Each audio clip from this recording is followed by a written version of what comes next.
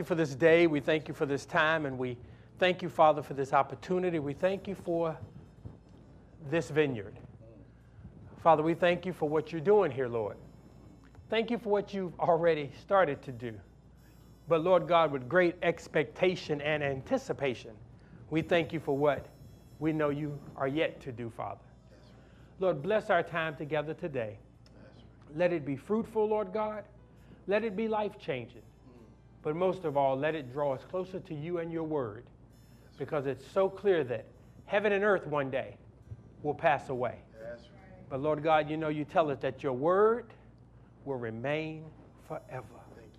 Thank you for that assurance. We bless you right now in Jesus' name. Amen. And amen.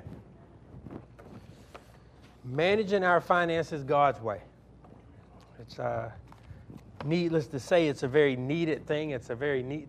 The times would dictate we need it even more, because, you know, it's amazing when you find out how many people struggle, how many people are living outside their means, how many people are trying to keep up with the Joneses, how many people are saying one thing but living another. So we really do need to learn how to manage our finances God's way. We'll start right at the introduction on page 2 and 3. It talks about the big picture. The big picture. Our scripture verse we'll use for this particular session is, for this section, I should say, section 1, comes from 1 Timothy 6:18, A and 19, taken out of the Life Bible. Tell them to use their money to do good. By doing this, they will be storing up real treasures for themselves in heaven. It is the only safe investment for eternity. So in other words, he says, when you get your money, do good with your money. Use it for the right purpose. Because when you store up in heaven, that way you will be able to cash in one day. We see right now that people have stored their money in IRAs, retirement plans. They wake up one day and it's all gone. Timothy relays here that guess what? When you store up your treasures in heaven, the moth can't get to it. Man can't destroy it. He says, so use your money. Do good with your money, but make sure you store it in the right place. You know, the big picture, it's really interesting. If you get the concept of the big picture, then you'll really understand how to handle your finances. And it sums it up here. Everything you have is a gift from God. If we ever understand that really what we own is not ours, it's on loan to us. God has loaned it to us for a short time, and he loans it to us to see how well will we do with what he gave us. So everything we have belongs to God. Everything is a gift from God. So we have to understand, it says God wants to partner with him, wants you to partner with him in accomplishing his purpose on earth. God really isn't interested in watching you fulfill your dream for your life. He wants you to fulfill his dream for your life. That's the reason he put us on this planet. Yeah, we all have dreams, but the best dream you could ever get a hold of is the dream that God has for you. That's right. Because when you get a hold of the dream that God has for your life will change. People always go from place to place. I want to go, they got revival over there. They got this guy over here doing healing. You know what? I want to be where God is. I don't want to try to tell God, come on in and line up with what I'm doing. I want to find out what vein God is moving in, and that's where I want to line up at. It's the same thing with your finances. I want to go to God and say, God, okay, this is what you've lent me. I want to be faithful over it. So we have to understand that everything we have is a gift from God. If Christ is truly your king, then you live in a kingdom different from the kingdoms of the world. Christ's kingdom has a different set of rules, a different set of values, and a different economy. Underline different set of rules, different values, and a different economy. If I go too fast for the blanks, tell me to back up, and I will, because we will fill in some blanks. In Christ's kingdom, we understand the purpose for earthly wealth is to invest it in eternal treasures. Eternal treasures. Matthew 6:19 and 20 says it like this. Do not store up for yourself treasures on earth, where moth and rust destroy, and where thieves break in and steal. But store up for yourself treasures in heaven, where moth and rust do not destroy, and where thieves cannot break in and steal. So you see, he's laying a foundation here as to how we are to handle our money, what we are to do with our money. He gives us, it says, God's 5 purposes for your life. He's talking about our internal investment here. He says we are called to fulfill these 5 things in our life. Think about it. God doesn't want to just use some of his people. He wants to use all of his people. So, people say, well, can God really use me? Yeah, if you make yourself available, God will use you. God is, I want to use every person. Because, see, God created every person for a purpose. He created us for a purpose and on a purpose. The only difference as believers, we're walking into our purpose. But my brother and sister who's not saved yet, there's not a major difference. Only difference, I have salvation. They're trying to get that. They still have a purpose in life. It's just taking them longer to get there.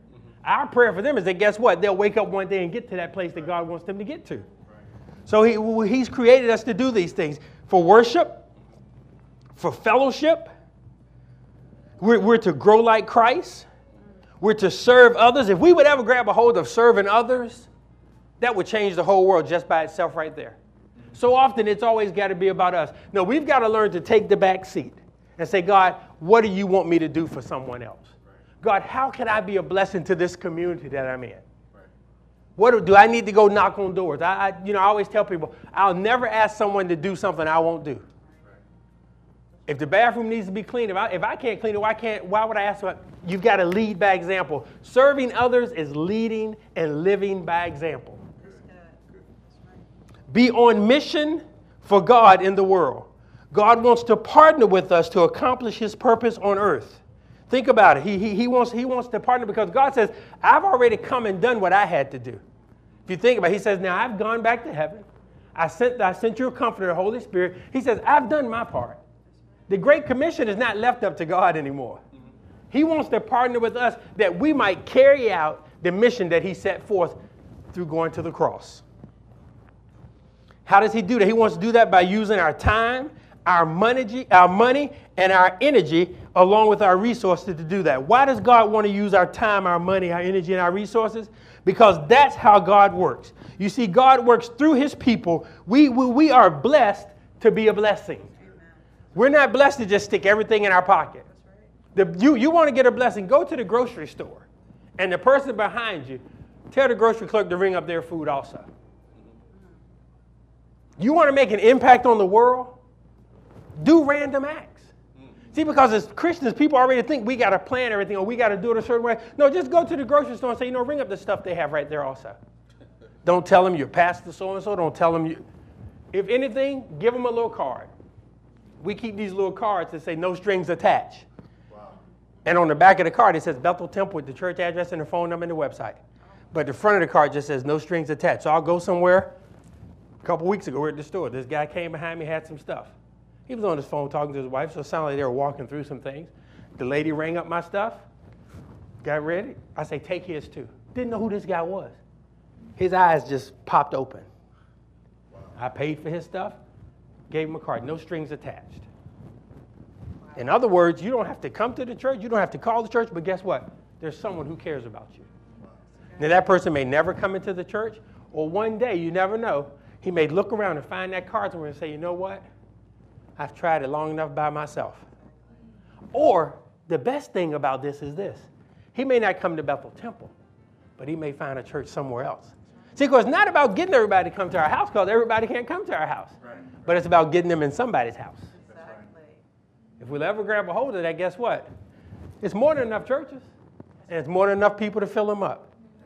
Yeah, we can't, because guess what? This building doesn't belong to us. It's God's. Right. So we've got to grab a hold of that. Think about it. He says here in Genesis 12:3, I will bless those who bless you. And whoever curse you, I will curse. And all people on earth will be blessed. Look who it says through. Through who? Through you. Circle through you. In other words, God says, I put in you the blessing that I have for somebody else. I just got to get you to a point to where you will not be stuck on yourself so much, to where you can let that blessing in you bless another person.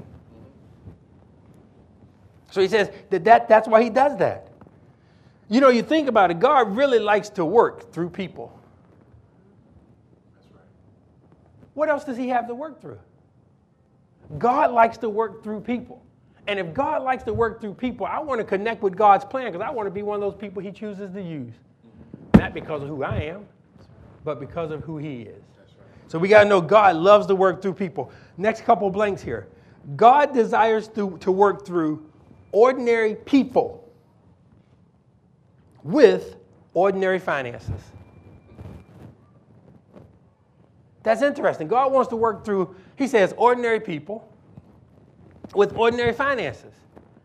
Because it's the ordinary people with the ordinary money that's got to step out on faith. That's right. If you meet all your obligations every month and you got a pocket full of money, you have no questions, you don't have to exercise faith. Right. You know it's going to be done. Right. But God says, I want to use ordinary people with ordinary finances to make a difference on earth. I say, you know what, Lord, I fit in that category. I'm ordinary, and my little bit of finances, they're ordinary. But you can use them to do extraordinary things. God works through anybody who says yes to him and his plan. And that's what we have to realize. God wants to work through us. We've got to learn how to, first of all, detangle ourselves from the old thoughts and old thinking about money. Because we will surrender our health to God. We will surrender our children. We'll surrender our family. The last thing we surrender to God is our finances and our checkbook. It's the last thing we surrender to God is our finances. God says we've got to change that. We must, in other words, if we're going to do our finances God's way, we must change the way we think about our finances. We can't do it like we've always done it. Because think about it. If you're having financial struggles, you've been struggling for 5 or 6 years. If you keep doing what you've been doing, you're going to struggle another 5 or 6 years. So why not try something different? If that doesn't work, what do you have to lose? The worst case scenario, you go back to where you were. You were struggling before you started it. Right. So you go right back to where you were. Right. So we've got to realize that. Let's turn the page here. Now we're going to talk a little bit as we continue to look at the big picture. We see there's 2 wheels on the paper here. There's the world's pattern, and then there's God's pattern. Let's look at God's pattern first. The first thing at the top of God's pattern, it says dedicate. That's number one. I numbered this wheel. Number 1 is dedicate. You can put a 1 right there above dedicate. How do we dedicate everything to him? He made it real clear. We dedicate to God by bringing our tithes and offerings to the storehouse. That's the first thing we do. And then number 2 on the wheel, we plan our spending. You notice this wheel is coming back around. We plan our spending. Then you give your offerings. Then you save. Then you pay your bills. And then you enjoy. So number 1 on that wheel, you dedicate it to God. That's your tithe. Number 2, you have to plan your spending because you have to know where your money's going. Because the first indication to financial trouble is that you're spending and don't know where you're spending it at. Then you give your offering, of course. That's a whole nother thing. People say, well, I gave my offering, I've done my duty. Until you give a tithe, you really can't give an offering. We'll talk about that tomorrow a little bit. Because he says, bring your tithe into the storehouse. That's the first thing you have to give. Your tithe is what God recognizes. Your offering is above and beyond. So you've got to give your tithe first. Then he says you need to save some.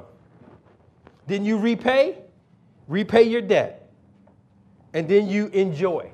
You enjoy by paying yourself, giving yourself also. Then you go out and have some good pizza and seafood, some pasta that was very good. But now let's contrast that to the world system. Look at the world pattern. The first thing the world says you do is acquire. Spend. Buy everything. Enjoy yourself. The second thing they say, enjoy yourself. Then they say you need to repay. Then you pay your debts. Then you get a chance, you save a little bit. Then you give after you've enjoyed yourself. In other words, do everything you want to do and then just give God a little bit. And then they say make a plan. And you think about it, that's really how the world system works, though. Everywhere you go, there's an advertisement up. Buy one, get one free. 50% off. 20% off. Buy this, no payment for 6 months. That's the way the world, they say acquire all you can, enjoy what you get, repay when you want, repay it, save a little bit, Finally, when you come around, give God something and then make a plan. That's not the way God designed it. This is a whole different order. This is what we'll talk about here. We must follow God's plan because when we do, that's how we truly get to financial freedom. By following God's plan. Dedicated to God. Okay, God, I'm going to give you my 10%. I dedicate my tithe to you, Father. Then you have to plan it. Then you give. Then you save. Then you repay. Then you enjoy it. The big picture here. God wants to do something of eternal significance through your life. God wants to do something of eternal significance through your life. Proverbs 29:18 says it like this. Where there is no vision, the people are unrestrained. King James says, where there is no vision, the people perish. But I believe where there is a vision, there's hope, there's joy, there's peace, there's satisfaction, and there's great expectation. That's not in there. I came up with that myself. I'll say that again. But I believe where there is a vision, there's hope, there's joy, there's peace, there's satisfaction, and there's great expectation as to what God is going to do. God's vision changes how we live in every way. It changes our values, it changes our priorities, and it changes our way of life. Think about it. When you didn't know God, what did you value? For myself, Sunday morning was maybe going to church. But then I lived in a house where if we did not go to church, you didn't get to do anything during the day. So I'd get up and go to church and go through the motions. But my thing was to get to the park with all my buddies, and we wash our cars together and then just cruise around. That my value. Church was not at the top of my list. Once I learned who Christ was and accepted him from, that whole value system changed because I recognized this car that I have, it comes from God. And it can't be more important to God because when you put it above God, things happen. I'll tell you a story about that. Had a black Mustang GT when I went to college. Loved Mustangs. 5.0 5-speed, that thing would fly. Boy, would it. I got enough tickets with it too. But I loved it. But that car had become my God. So one day I was driving to class, flying like I shouldn't have been. A little wet on the road. This squirrel runs in front of me, so I decided to hit my brakes. And when I touched my brakes, I started spinning. The car goes in the woods. I'm parked up against a tree. Now, this thing that I love had just been tore up. But I believe, I didn't get hurt, God spared me, but I believe that was because that car had become my God. I put more time in that car, making sure that car was clean and fit, than I did making sure my soul was ready. So when you learn to organize and live use your finance according to God, your whole value system will change. Your priorities will start to change. Those things that used to matter, they don't matter anymore, or if they still matter, but they go lower down on the totem pole now. Your whole list of priorities change, and your way of life is different. What I found out when you accept God, you look at people through a different set of lenses. You don't judge people. You're not so quick to say, oh, they're like that because. At least I know I am, because I say, when I see someone who lives under a bridge, I say it's only by the grace of God that last night, me and my family, we weren't looking for somewhere to stay. So you see, your whole outlook on life starts to change. I know we're having tough times right now. It's been tough for a couple years. But you know what? My Bible tells me that God never changes. And those, I believe, who will trust in God and do it God's way, even through tough times, God will allow you to shine. Why? Because God says, you're never going to prove me to be wrong. Your neighbors can be struggling, but if you put your trust in me, I'll make you shine when everything else around you seems to be cloudy and gloomy. That's what you got to recognize. Think about it. 56% of all divorces are a result of financial pressure. Half of the people that get divorced is because there's some financial issues. You go through the church, it's amazing how many people have financial problems. But they come dressed up on Sunday. They know when to lift their hands. They know when to cry. They know when to jump. They know when to shout. But you know, to God, that grieves God's heart, I believe. He says it makes no sense. Why don't you just be real and get your house in order? Why don't you tell the truth and set everything in order? Then you can truly worship me. There's an exercise that we normally do, and maybe we'll do it the next time. I have people to I'll go around the room. I'll give everybody a sheet of paper. We take a break. And I say, for the next 20 minutes, I want you to write down all your debt. And debt is, and I have to tell people real clear, because I told one couple, they said, we got a car. I said, okay. No, they wrote it down. I said, where's your car? Oh, no, that's ours. I say, so you own it right? Well, we make payments. No. As long as you're paying somebody else for it, it's a debt. And I'll tell them, write down all their debt. And then I'll add all that debt up. It's amazing how much debt we as believers have. And then I'll take and divide that debt out by the number of people in the room. First time I did this at Bethel when we did it, out of all those 700 people, if we took and divided up all the debt, it was an average of over $75,000 a person in debt. So why do so many of God's houses struggle? I believe it's not because people don't want to give. I believe it's because they need to be taught, but they don't feel that they can. The best time to give to God is always any time, but I tell people the best time to give to God is when you don't have it. Because when you give to God and you don't have it, guess what? You got to sit back and watch God do something. I'll talk about that tomorrow a little bit. That's when you can sit back and say, okay, God, I gave it to you. Now what you going to do? That's right. And that's when God will. So that's the best time to give to God is when you really don't have it. God wants you to be financially free because he has a plan and a purpose for your life. But if you're tied up in financial bondage, you can't be free to be used the way God wants to use you. For so many people, it's not that, as I said today, that they don't want to give. They just can't give. Or they don't feel they can give because they're afraid to step out in faith. Look at these biblical facts here.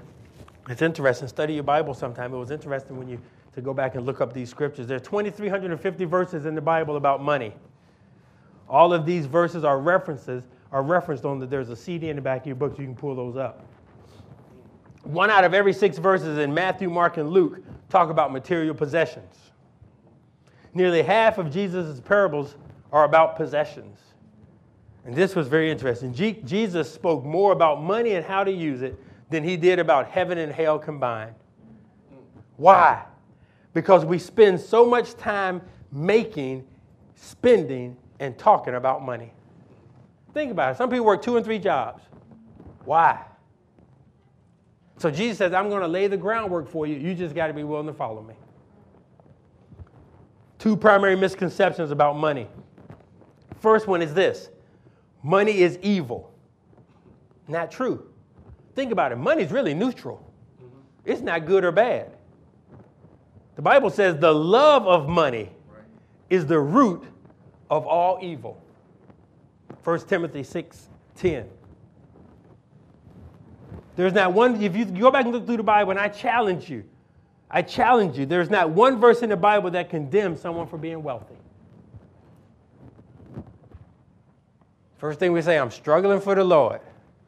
I'm making it by for the Lord. No, I'm not struggling. God didn't tell me I had to struggle. God says if I ask and I do what's right, I can have it. But see, what so often we'll do that, then when we get it, we forgot who gave it to us. See, because then every now and then God's got to pull it back to remind us, wait a minute, you're getting a little big for your britches. I got to pull some of that from you because I want you to remember it's not because of who you are, what you've done to get you this. It's because of who I am that you have what you have. Think about it like this. It's your attitude about your money that God really looks at. It's the attitude that you have. If you make money your God, it's going to plague you like the devil. Be careful not to become, this is important, be careful not to become possessed by your possessions. So often we get it wrong. We're supposed to love people and use money, but so often we use people because we love money. We use people to get that promotion, or we step on somebody to get to the next level to help us to make more money. But God says, no, we are to love people and use our resources. Money is to be used for good and for God. That's why he gave it to us. So that first misconception is that money is evil. Second misconception, money is the key to happiness. That's a joke. Those who love money will never have enough. How absurd to think that wealth brings true happiness. The more you have, the more people come to help you spend it. Ecclesiastes 5, 10, and 11. That's very true. I don't know if you've ever seen those stories on TV. They show these people who've won the lottery. They have this whole TLC thing now. 99% of them won the lottery, and now they're broke. Because they didn't know what to do with it. You go from receiving a welfare check to receiving millions of dollars. Because you don't know how to handle the welfare check, how can you handle the millions of dollars? So that the second misconception, money is the key to happiness. How untrue is that? J. Paul Getty, I don't know if you ever heard of him. J. Paul Getty was one of the wealthiest men to ever live. Wealthiest man to ever live, but he was divorced 5 times. Now, if money truly brought happiness, why did he go through 5 wives? Money does not bring happiness. Howard Hughes, the first billionaire, but he lived a lonely and reckless life. Someone asked him one time, how much money does it take to make you happy? His response, just a little bit more.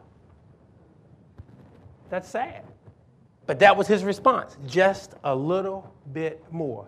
Enough is never enough is never enough. A man's life does not consist in the abundance of his possessions, Luke 12:15. Your self-worth is not based on your net worth. And we really get that wrong from time to time. If your self-worth is based on your net worth, every time you get money, you'll be happy, running around smiling. If you don't have anything, you'll go right back down. I don't know what I call that schizophrenia. Your net worth should not be based. Your self-worth should not be based on your net worth. Your value as a person is not based on your valuables. Your life is not built on what you possess. In other words, your life should be built on He who possesses you, which is God. Mark says it like this. What shall it profit a man if he shall gain the whole world but lose his very soul? Write this down. I'll say it a couple times. You make a living by what you get. You make a living by what you get.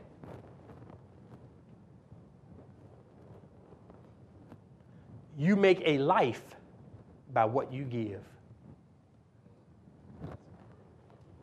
You make a living by what you get. You make a life by what you give.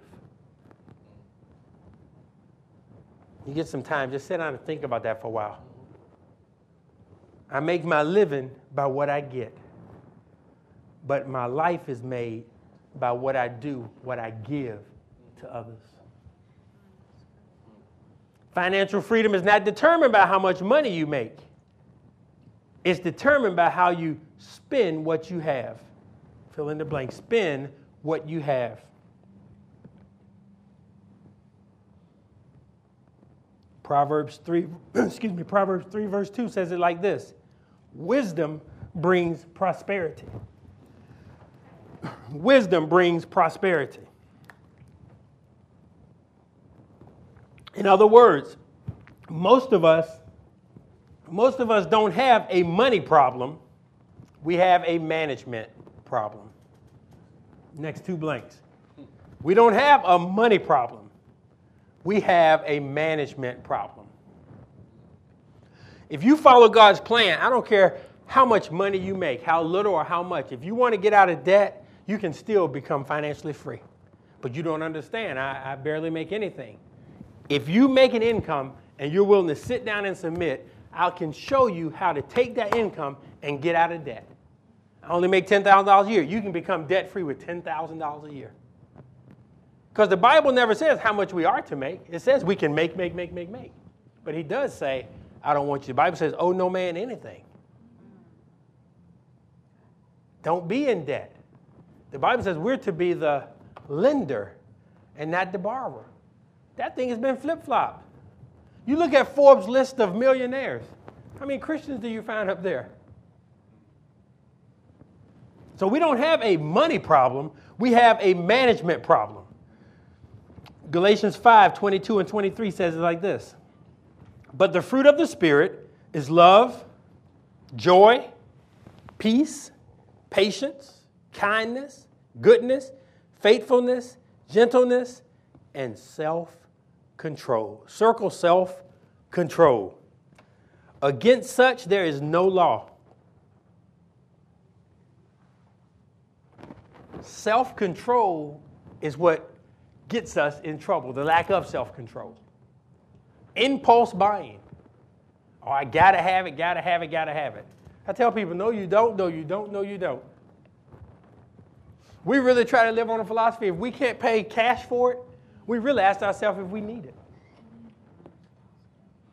My family, they laugh at me because they call me a penny pincher.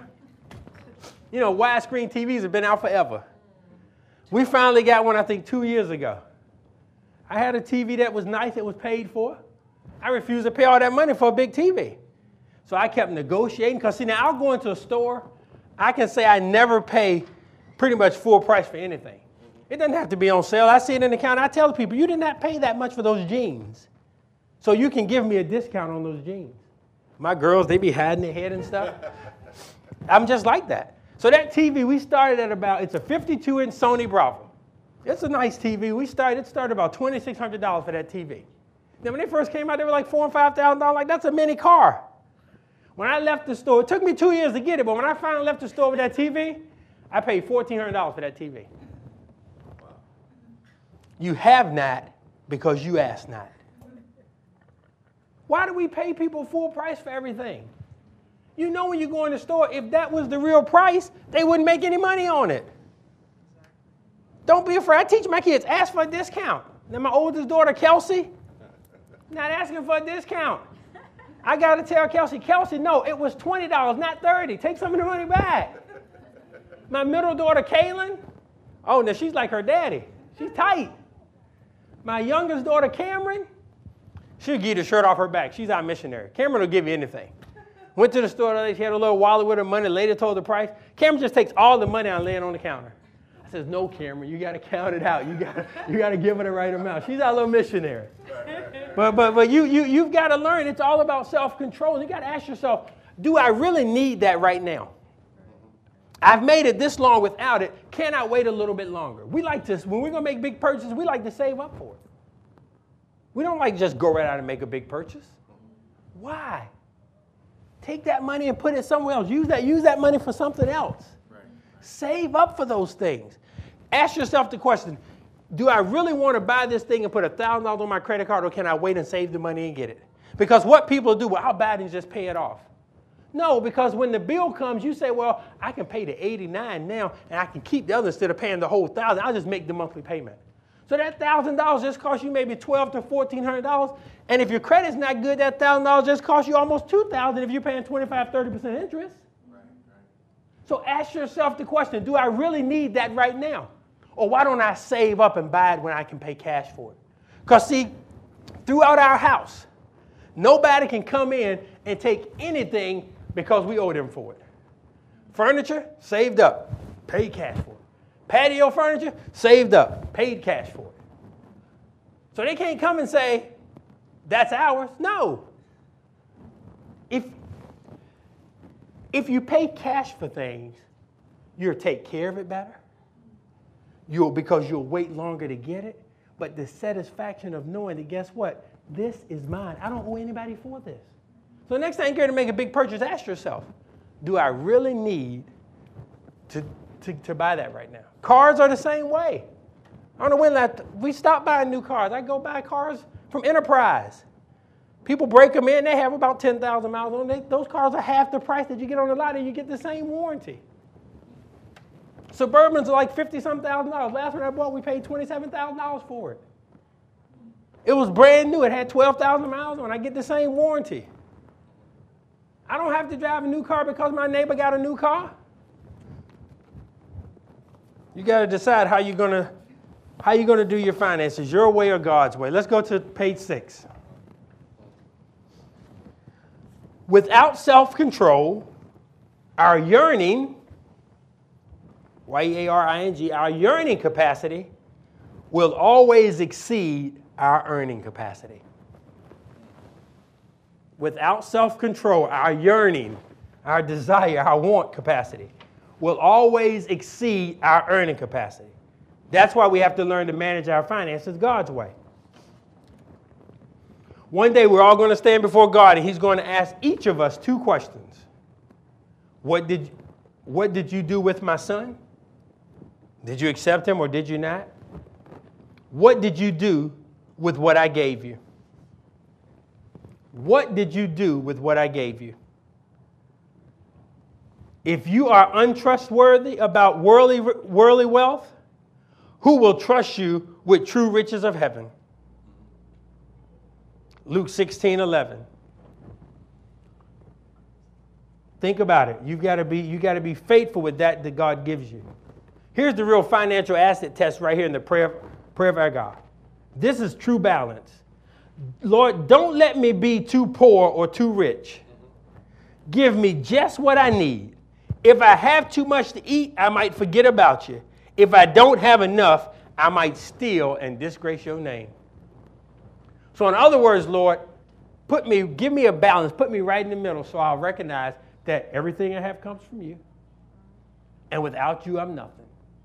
Don't put me too far to one side because I may get puffed up and say, you know what? I got this house. I got all this because of who I am. Let me stay right and keep me balanced right in the middle, Lord. That needs to be our prayer. God, give me balance. That's what true financial freedom is. It's having balance. Godliness with contentment is great gain. 1 Timothy. A new definition of what it means to be wealthy. A truly wealthy person is a person who is content with what he or she has. Content with what he or she has. Let me ask you a question here. Talking about banking, where do you bank? Do you bank on earth or do you bank in heaven? If your treasure's on earth, every day of your life you're getting further and further away from it. Because when you die, you can't take it with you. How many ever been to a funeral and seen a U-Haul behind the hearse? Can't take it with you. But if you're banking in heaven, where the moth and the rust can't destroy it, every day we live, we grow closer and closer and closer to our treasure. Because that's where eternity is for us who believe in Christ.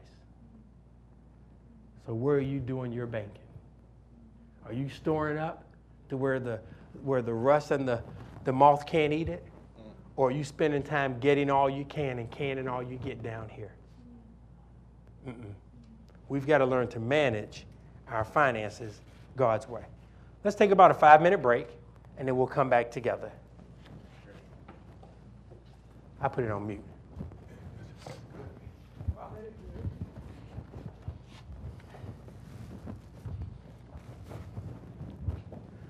Hello, family. I saw y'all taking pictures of me. Oh, y'all so sweet. I did. What time did you get in?